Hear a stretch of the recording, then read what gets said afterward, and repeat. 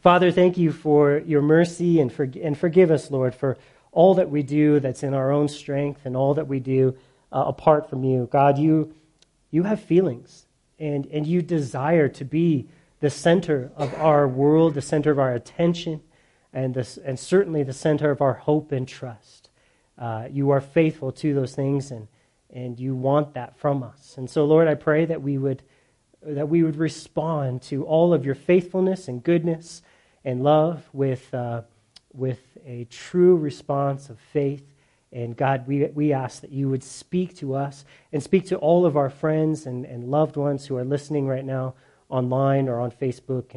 And God, we pray that you would do a real, deep, powerful, setting free work in our heart. Set us free from so many things that help keep us in bondage. We want to freely know you. We want to freely serve you, and we want to be free of all that restricts us, real or imaginary.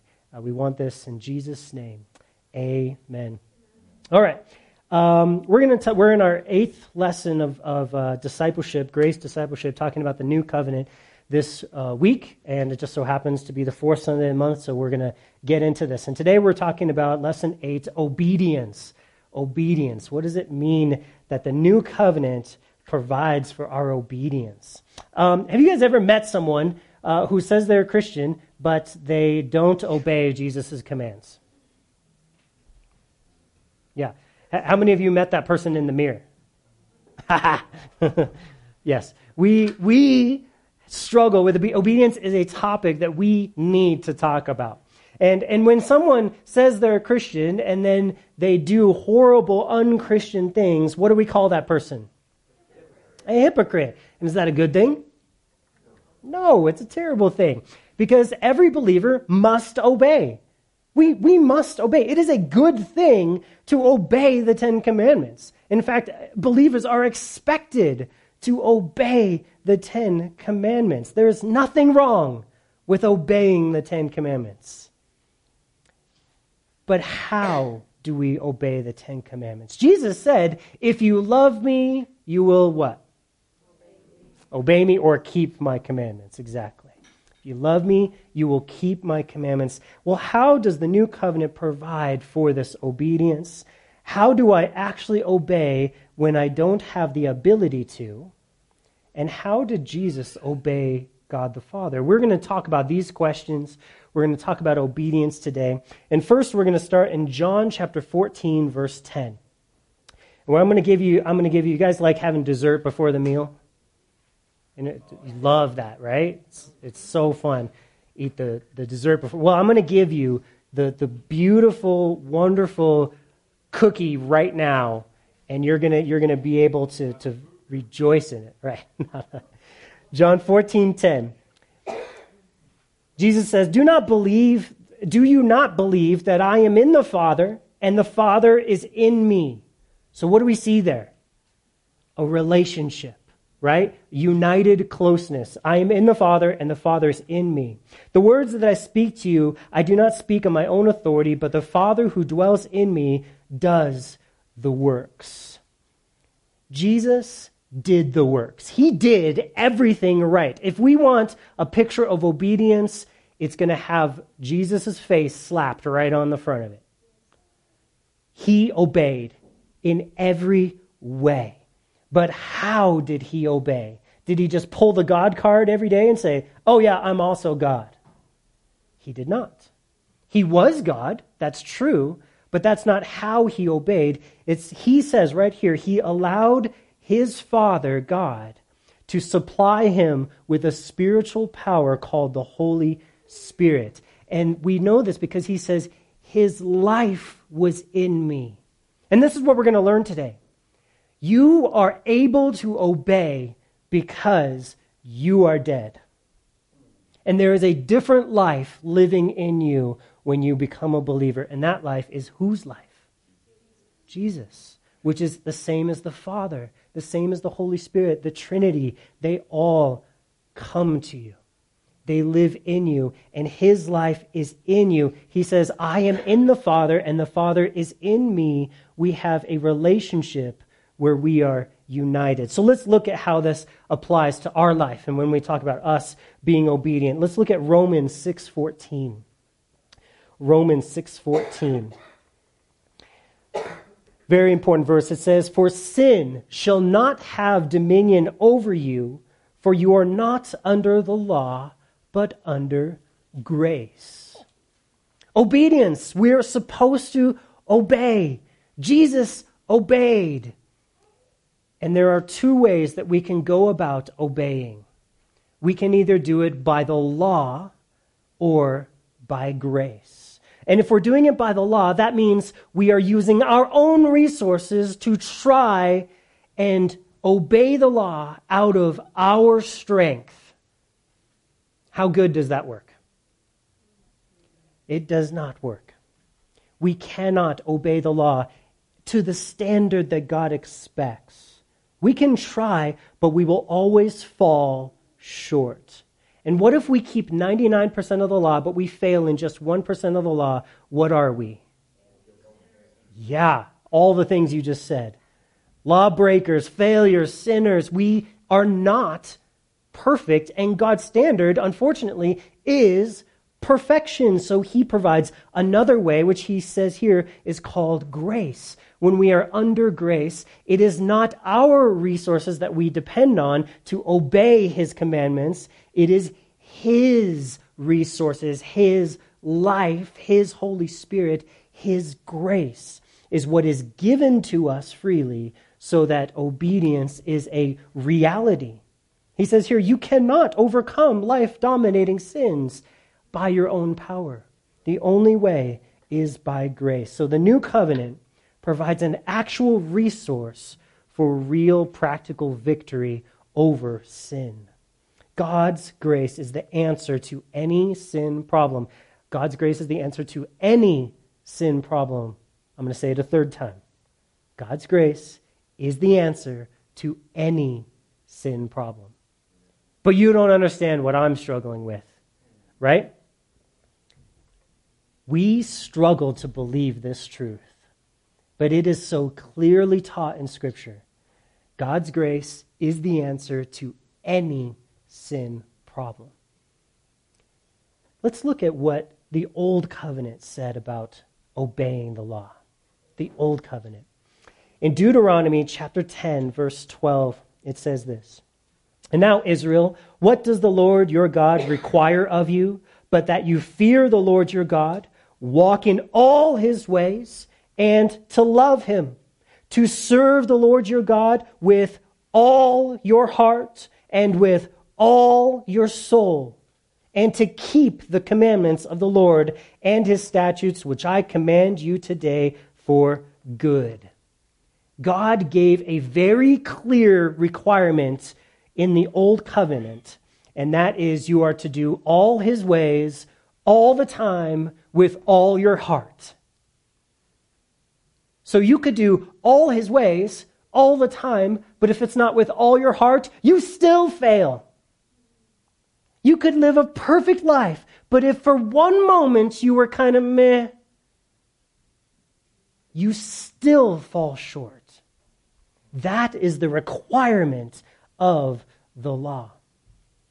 It doesn't change. It's not less than that. He says you need to do everything I say, everything with all your heart, with all your soul, keep all my commandments. And it's good.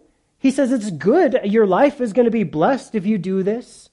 You will be really living. If you do everything I say, guys, your life is going to be the happiest, most blessed life that anyone could ever experience. Trust me. So what happens? Today, or in Deuteronomy 26:17. "Today you have proclaimed the Lord to be your God, and that you will walk in all his ways and keep his statutes and his commands and his judgments, and that you will obey his voice." So all the people heard all of God's commandments, and they said, "You got it. We're going to do that. We are down. We are in. We will do everything you said." Have you ever gotten a report card that was not so good? Well, The entire Old Testament is a report card for how well the children of Israel did at this, in this old covenant, in this agreement. God said, here's the agreement. You have to do everything I say with all your heart. They said, we are in. We will do everything you say. Now let's read Ezekiel chapter 20. A couple thousand years later, Ezekiel is a prophet, comes on the scene, and he says this, notwithstanding the children of Israel rebelled against me. They did not walk in my statutes. They were not careful to observe my judgments, which if a man does, he shall live by them. You'll really be living if you do keep his commandments. But they profaned my Sabbaths, and then I said, I will pour out my fury on them and fulfill my anger against them in the wilderness. No one kept the promise to obey God. Does God ever ask you to make him promises? This is a really big issue. How many times do we say, God, I will never do that again? That is a promise we are making to God. If you make that promise, whose resources are you depending on? I will never do that again. It's self. And that's why God never asks us to make promises to him. Instead, he makes a new way where he is going to make promises to us. And our job is simply to believe those promises. So the end state of these people who have disobeyed God, the children of Israel, God's people, is the same as an unbeliever. They're punished. They're outside of God's good graces, right? Man's performance will never measure up to God's standard, no matter how hard we try. And if we focus on obedience, we will never actually produce obedience. Israel tried their best to obey God's law. The problem with Israel was not how hard they tried. And the problem with you and with me when we fail is not how hard we tried, but what do we say the moment we fail? I'm going to try harder. How slow we are to believe the promises of God. How hard-hearted we are to think that our effort is what we were missing. That is not what we were missing. We are bankrupt spiritually. And a focus on obedience will never actually produce the level of obedience that God expects in our life. So what are you saying? I should not focus on obedience? And I should not try to obey? And I should just do whatever I want? BK, no. Let's look at more of the report card. The report card in Ezekiel says, man, you guys have failed miserably. Let's look at Stephen in Acts chapter 7, verse 51. Stephen is put on trial by the Jews, but what he does is he turns it right around, and in his little sermon, he puts them on trial. And he says, I'm not the one on trial here. You guys are the one on trial, and what you guys have done is failed God's standard. Look what he says. You stiff-necked and uncircumcised in heart and ears, you always resist the Holy Spirit as your fathers did, so do you. F-. That's what you get. Obedience and Jews equals F-. Okay, but these are the people who dedicated their entire life to studying the Word of God, to doing the things that God told them to do. They committed and dug in and did their absolute best with all their might. And you're telling me they got an F-? I can't try harder than them. So I'm lower than an F-. Just true. We can't do it. The problem was that the people would not accept the grace of that the Holy Spirit wanted to pour out on them. The Holy Spirit had always promised to give what people needed, but their hearts were so hard that they didn't want to believe that they needed anything. That's what gets in the way when it comes to obedience. I don't believe I need his help. or I don't believe he will give me his help. Either way, it's unbelief. I'm slow to believe. I have a hard heart, and that's what happened with the children of Israel. That's why they get an F- for their report card. It just doesn't work. Let's look at how the new covenant changes all of this and actually gives us a new, different resource for how to obey God's commands. Because you need to obey God's commands. I should obey God's commands. I don't want to be the dirty, rotten hypocrite. I want to be a God-honoring child of God that represents my Father to this world. I want to obey, right? If you don't want to obey, there's a bigger problem. Let's look at Ezekiel chapter 36, verse 26. The new covenant is prophesied in this verse, and it says, I will give you, God speaking, I will give you a new heart. And this new heart, what's it going to be? This new heart will want to do God's will. How many of you want to do God's will? And then we fail to do it, right? We want to do it. Oh, but we fail. If you never want to do God's will, you are not born again and not a child of God yet. You need to ask God for that new heart. It will happen. He will give it to you. But if you can just go on and sin and do all the evil that you want with no desire to honor God and repent, then you are not born again yet. That's very clear in Scripture. So, he says, I will give you a new heart. Can you make yourself a new heart? No. So, if you don't want to serve God at this point, I get it. You got to ask God for that new heart. And he says, and then I will put a new spirit within you. I will take out the heart of stone out of your flesh and give you a heart of flesh. I will put my spirit within you and cause you to walk in my statutes, and you will keep my judgments and do them. Well, that sounds a lot like obedience to me. Who makes me obey? God does. God, this is one of the greatest promises in Scripture. He is promising to give us this thing, this person called the Holy Spirit, to live in us, which will transform us and make us do His will. Be obedient. Be happy. The Holy Spirit is a complete and simple answer to the obedience problem in the church today. There is a big obedience problem. A lot of people know Jesus, but they don't obey him. What is the world's biggest complaint about the church? Bunch of hypocrites. They treat me worse than the DMV. It's like, that's true. Well, the Holy Spirit is the answer to this problem.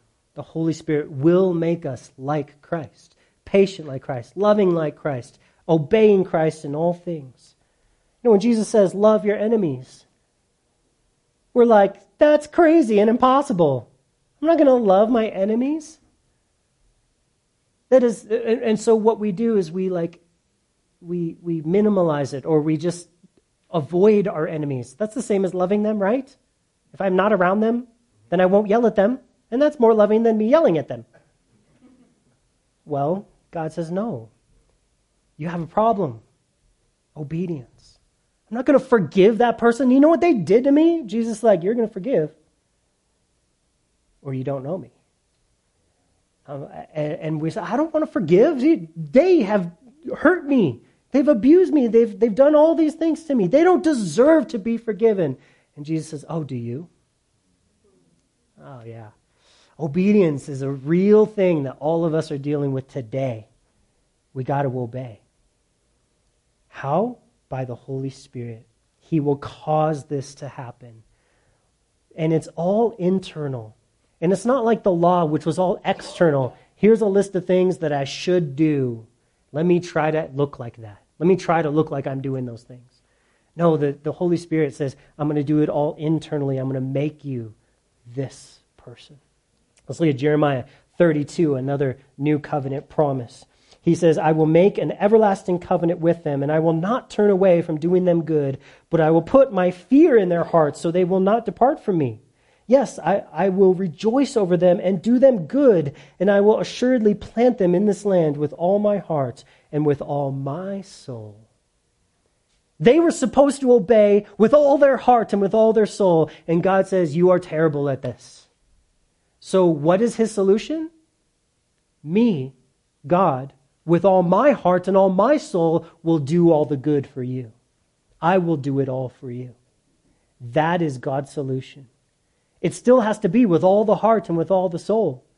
But God says, I will stand in your place, and I will be the one who gives all his heart and all his soul for you, because I deeply love you. And I will exchange my life for yours, and I will take your sinful heart out, and I will replace it with my heart. With all my heart and with all my soul, I am committed to doing this good work. It's almost like God is obeying his own word. He's like, I'll show you what obedience looks like. I will obey my own standard of what love is, and I will do what you need. And that is deeply powerful. Many people try to produce obedience and think that the more they try, the more they want it, the more they will succeed. But this is just not true. The real solution is the one that God gives with all his heart and soul. It's the new covenant. He says, I am giving you a new covenant with all my heart. I'm making a new contract with you with all my heart. And I'm even writing it with all my blood. It is what Jesus does for us on the cross. His goodness, his Holy Spirit transform us by his faithfulness, not yours. This is so freeing, guys. We don't have to change ourselves. We do need to dive into his life by faith. We need to totally embrace our weakness and brokenness and his love and faithfulness. We got to believe those things, engage with those things. But it's not about us doing the work ourselves. So how does the new covenant fulfill our obedience? Luke 6:46 says, but why do you call me Lord, Lord, and not do the things which I say? Jesus doesn't take away the law. He fulfills the law. He doesn't say the law doesn't exist anymore. The law still exists, and keeping the law is a requirement and a must for all the people of God. We must keep the law. And he says, you can't call me Lord, Lord, and not do the things which I say. And this reminds me of the guy who they were talking about this verse, and he's like, yeah, I mean, I don't do the things that God says. He was in a church staff meeting, and he says, that's why I don't call him Lord anymore. And it's like, wait a second. That's not the solution Jesus was going for. He wants to be our Lord. And so the obedience needs to be there. And it's not a cop-out saying, well, I can just still be a Christian and not do what Jesus said and don't call him Lord, but still go to heaven. That doesn't work. Obedience is a legit requirement. Okay? But the source of that obedience is the real question. Jesus says it plainly, if I'm not your Lord, I'm not your boss. I'm not your Lord if I'm not your boss. Jesus doesn't change the requirement. He agrees with the perfect demand to obey. But we can't. So Jesus does something about this. Let's look at Matthew 28:20. He says, our great mission as the church is to teach them to observe all the things I have commanded you. Lo, I am with you always, even to the end of the age. Amen. So Jesus says, I got a plan to transform a whole bunch of people into people who will keep my law and love me and know me. And that's the ministry of the church. The church is supposed to be here to be teaching people what God's law is, their inability to keep God's law, and the heavenly resource that is available to them so that they can be transformed into law-keeping people. God's grace. It is, how do we keep the commands of Jesus? It is not through self-effort. If effort could produce that kind of obedience, then the Jews were totally right in all that they did. But they weren't. Galatians 3:21, he says, I do not set aside the grace of God, for if righteousness comes through the law, which is human efforts to keep the law, then Christ died in vain. We don't want to be people who would think that Jesus died in vain, that Jesus' death was not important. But if we think our obedience hinges on our efforts, That's what we're saying. Jesus' death doesn't matter. The truth is, Jesus' death does matter, because there is zero obedience credited to you if you reject what Jesus did on the cross. Here's where it goes. If we live our whole life saying, it's my obedience that God's going to measure, it's my obedience that I need to measure up to his standard, you are going to get to heaven and you are going to be measured by that standard. And we will fall short. It just will happen. But God's grace is so good that it's available to each one of us and it's free. And he says, if you put your hope in me, put your trust and confidence in what I have done on the cross, you are set free. And I will make you obedient just like you were supposed to be. I will do that work. That is his promise. Look at John 8:28. It says, and he who sent me is with me. The Father has not left me alone, for I always do the things that please him. In our last verse, in Matthew 28, Jesus says, I will always be with you.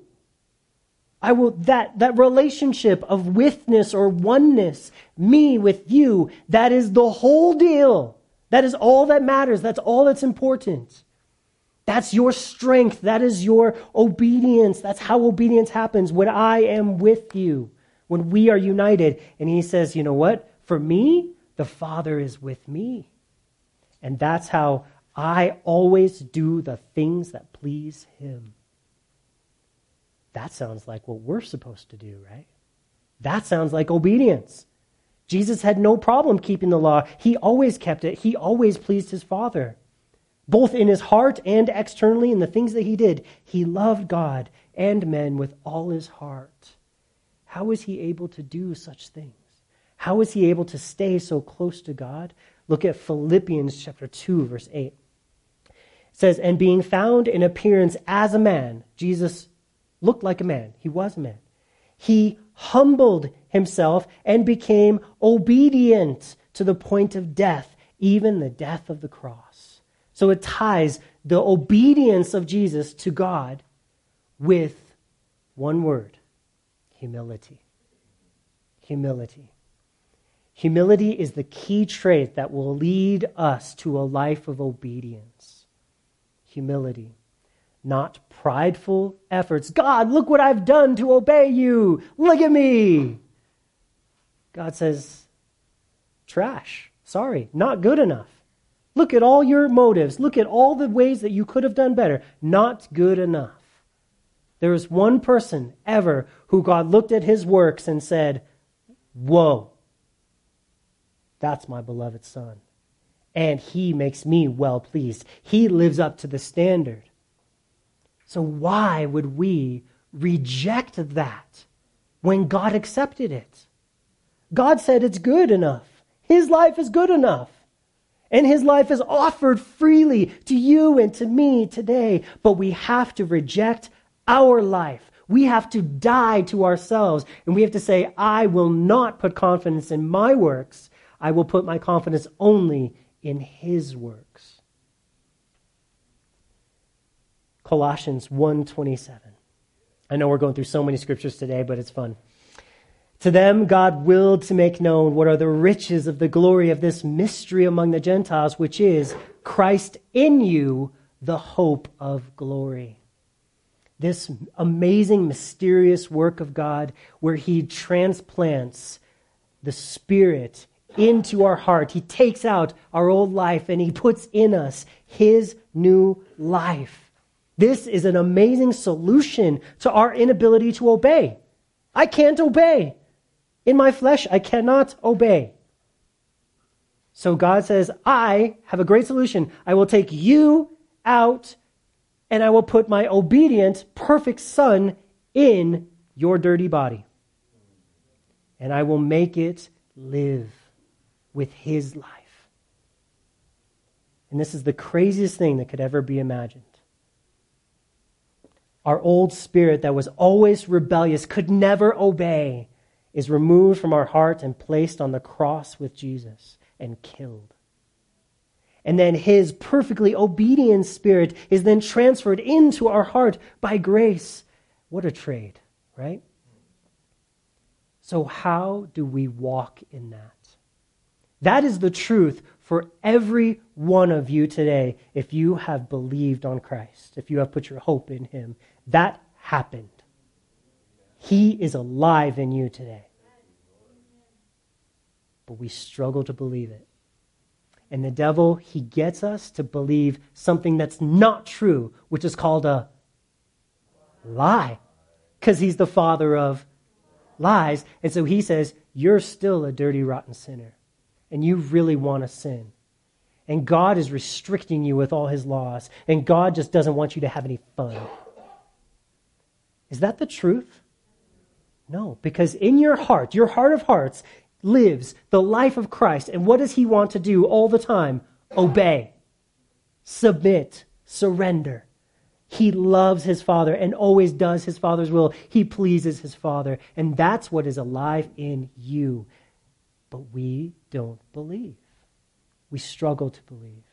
When we believe, obedience is like a walk in the park. It truly is wonderful. The life that God has given to us. The joy and the glory that is ours when we believe. It's like a promised land. It's like a land flowing with milk and honey, the life that we get to live when we, what? Believe. Believe in what he has done for us. Now, how would we get into a place where we can really walk in this every day? John 15:5, Jesus says, I am the vine, you are the branches. He who abides in me and I in him bears much fruit, for without me you can do just a few things. Nope, it didn't say that. It says nothing. Oh, so I wasn't exaggerating when I said you were dirty, rotten sinners that could do no good. No, Jesus says the same thing. We cannot accomplish the good things God says we should in our own strength. The solution that God has given of him in us and our old life in him in us, that solution works, he says, when we abide. Abide. And that means to remain in him. He will remain in us. Just like Jesus says, I am in the Father and the Father is in me, and so I'm doing all kinds of miracles. Watch him. It was confidence, right? He knew what was going on. And that relationship, that united closeness will produce spiritual fruit, which is all the fruit that we need. Obedience is actually just a part of that fruit. It's just one of the fruits. Obedience. To abide looks like this: humility and faith. Have you guys ever heard that before? That was actually the coolest part about being away and listening to the sermons is like, oh, my beloved elders all mentioned humility and faith. I thought it was so amazing. To abide looks like that. That's just a simple way to say abide is humility is confessing our need for God. You have to stay always confessing your need for God. That's how you remain. God, I need you. God, I'm broken. God, I need you. I need you. I need you today. I need you today. I can't go back to living in my own strength. I can't do that. I can't do that. I need you. I need you. I need you. That is the foundation of an abiding relationship with Christ. I need you. Is that hard or is that easy? Well, it's not a work. So it's something that I can actually get my head around. Faith is the second half, which is expressing our dependence upon him. God, I need you, but I'm going to trust you. I'm broken, but I believe you're going to fix me. I'm weak, and I'm asking you for strength. That's what an abiding relationship looks like. And remaining in that place is something that is, I find, difficult because we are just weird, and we drift. We drift like things in the ocean that drift. Driftwood. There you go. We drift away from this place. And we wake up in the morning and we're like, what was I so needy about yesterday? I don't really remember why I was so like, weird and messed up yesterday. Today I'm feeling pretty good. So, shut up, wife. Oh, wow, what did I do? How did I not obey? Why did I just do that? Oh, well, see, we drifted without hardly even knowing it, and then instantly we're in our flesh, and we're doing things that are hurting people and not obeying God. God says, obedience is tied to abiding, and abiding is a daily attitude of humility. I need you, and faith. I'm going to trust you. I'm going to ask you to do what you've promised to do. Philippians 2:12 says, therefore, my beloved, as you have always obeyed, not only in my presence only, but now much more in my absence, work out your own salvation with fear and trembling, for it is God who works in you both to will and to do for his good pleasure. So you're like, wait a second. This verse says we're supposed to work on our obeying. And it's like, no, it doesn't. Work out is not the same as work for. Two different words. This means to exercise humility and faith, which is fear and trembling. I'll explain that to you in a sec. To experience your salvation at all times and to grow in it. Paul is saying to the Philippians, guys, obedience is the thing you guys are doing a good job with, but you need to keep abiding in Christ through humility and faith, or that obedience will slip away faster than you can say something.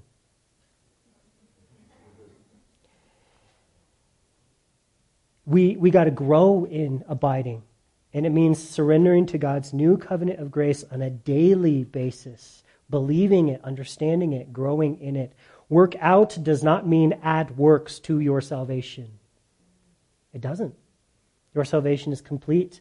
It's accomplished. But God does want good works to appear in your life. So I want to define the word trembling, because we're like, how does that mean humility? Well, trembling is from the Greek word tromos, which means it's used to describe the anxiety of one who distrusts his own ability completely to meet all the requirements. That's a great definition of humility. But religiously does his utmost to fulfill them in faith. That's what the word trembling means in Greek.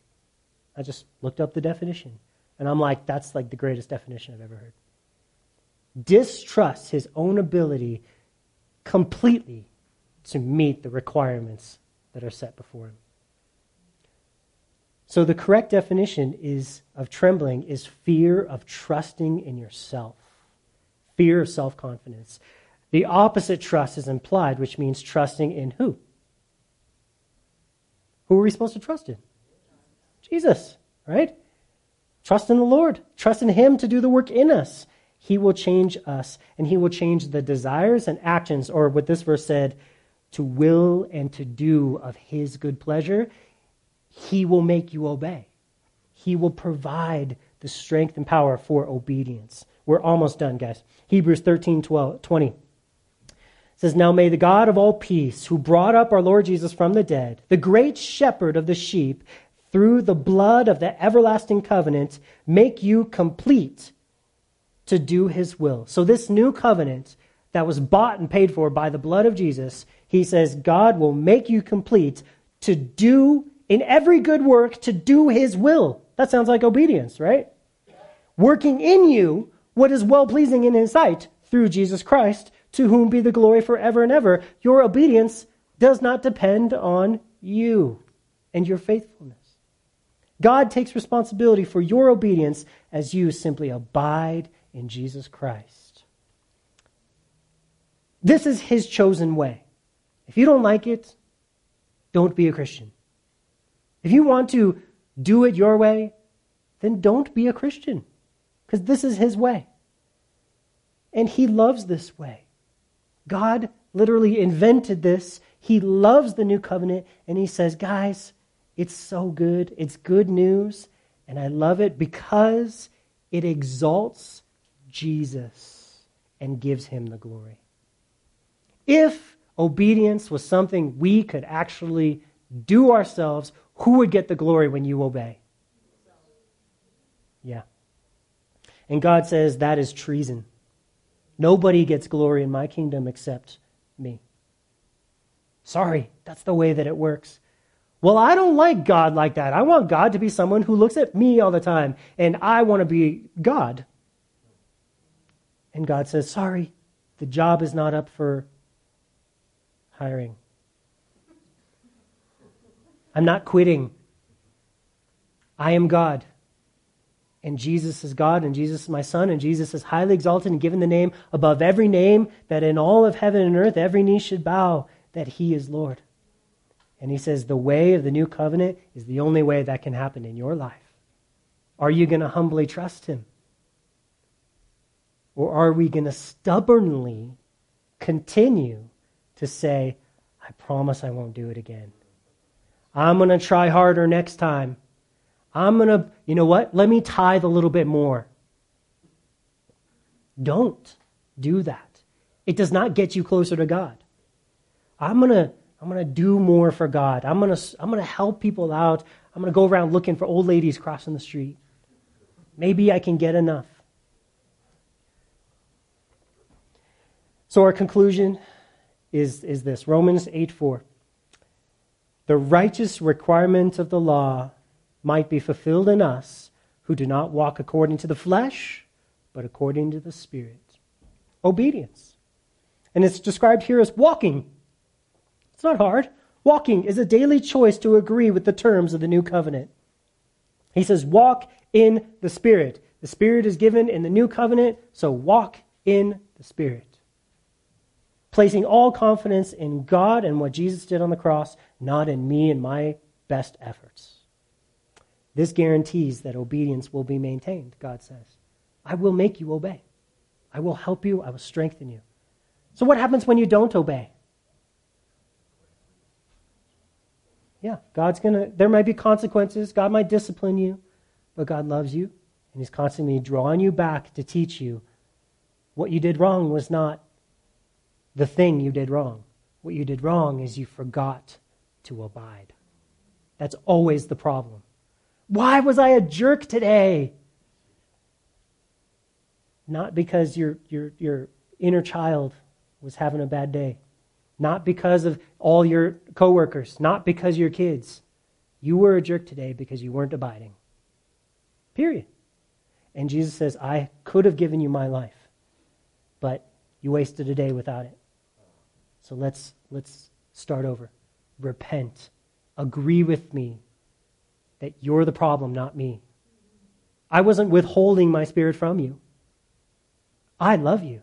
I've provided everything for you. Believe. Galatians 3 says, are you so foolish, having begun in the Spirit, are you now being made perfect by the flesh?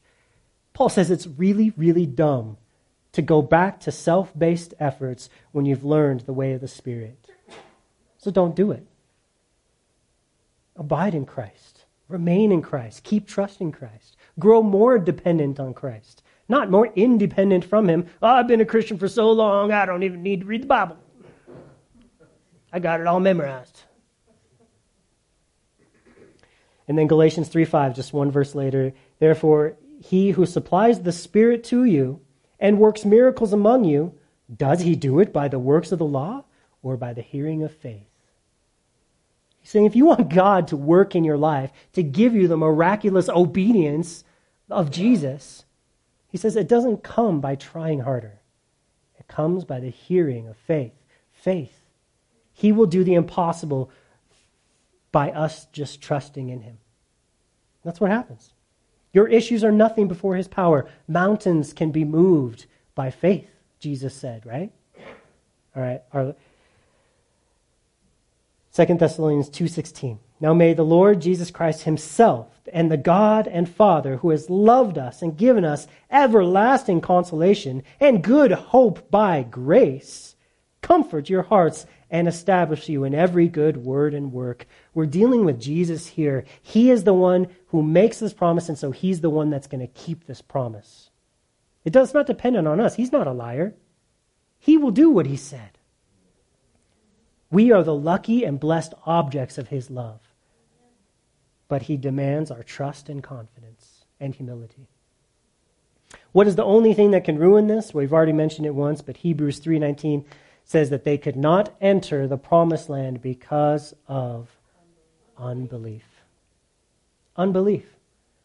God, I'm not going to believe that I'm that broken. I'm not going to believe that I need to be that humble, that I need to depend on you for everything. I will not believe that. Well, then you're not going to experience the blessings of the new covenant. You know what? I'm not going to believe that you would answer my prayers. I'm not going to believe that you would be that good to me. Or I'm not going to believe that you hear me. I'm just not going to believe.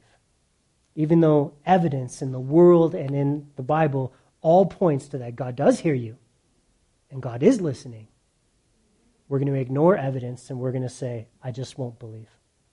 I just will not believe. No matter how many people the Bible says believed and God heard them, I don't believe that he hears me, and I don't believe he would change me. Would you guys bow your heads and close your eyes with me?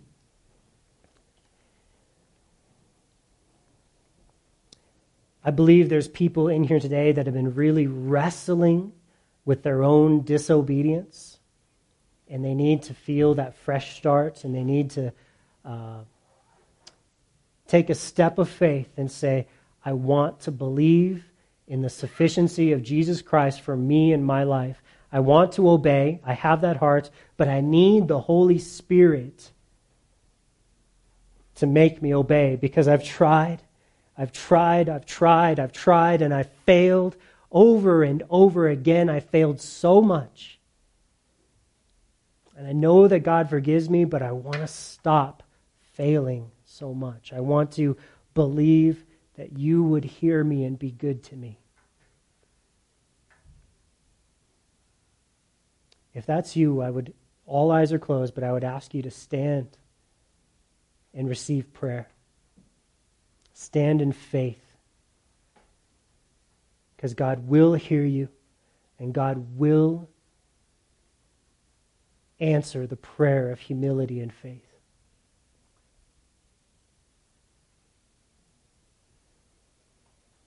Father, we pray for those who have stood, including myself, and I pray, Jesus, that you would forgive our transgression, forgive when we have not obeyed. Forgive us, Jesus, not because we've earned it, but because of your great blood and sacrifice. And Jesus, we ask for your Holy Spirit to consume us. We ask in humility, we could never earn a gift of your Spirit. We are wicked and vile and broken. We need you. And we pray that all those standing today, and even those sitting, God, that you would hear our hearts and you would send us your Holy Spirit, that you would help us to abide and remain humbly dependent upon your Spirit. Jesus, we need a fresh washing that you promised Peter. You said that you would wash our feet. God, what God would ever bow in humility before us to wash our feet? Only the true and living God, which you are. And we give you honor, we give you praise, we give you glory, we shout your name, Jesus. We have no hope except through you. Transform us into your image, according to your will. Would you all stand with me and with those who are standing?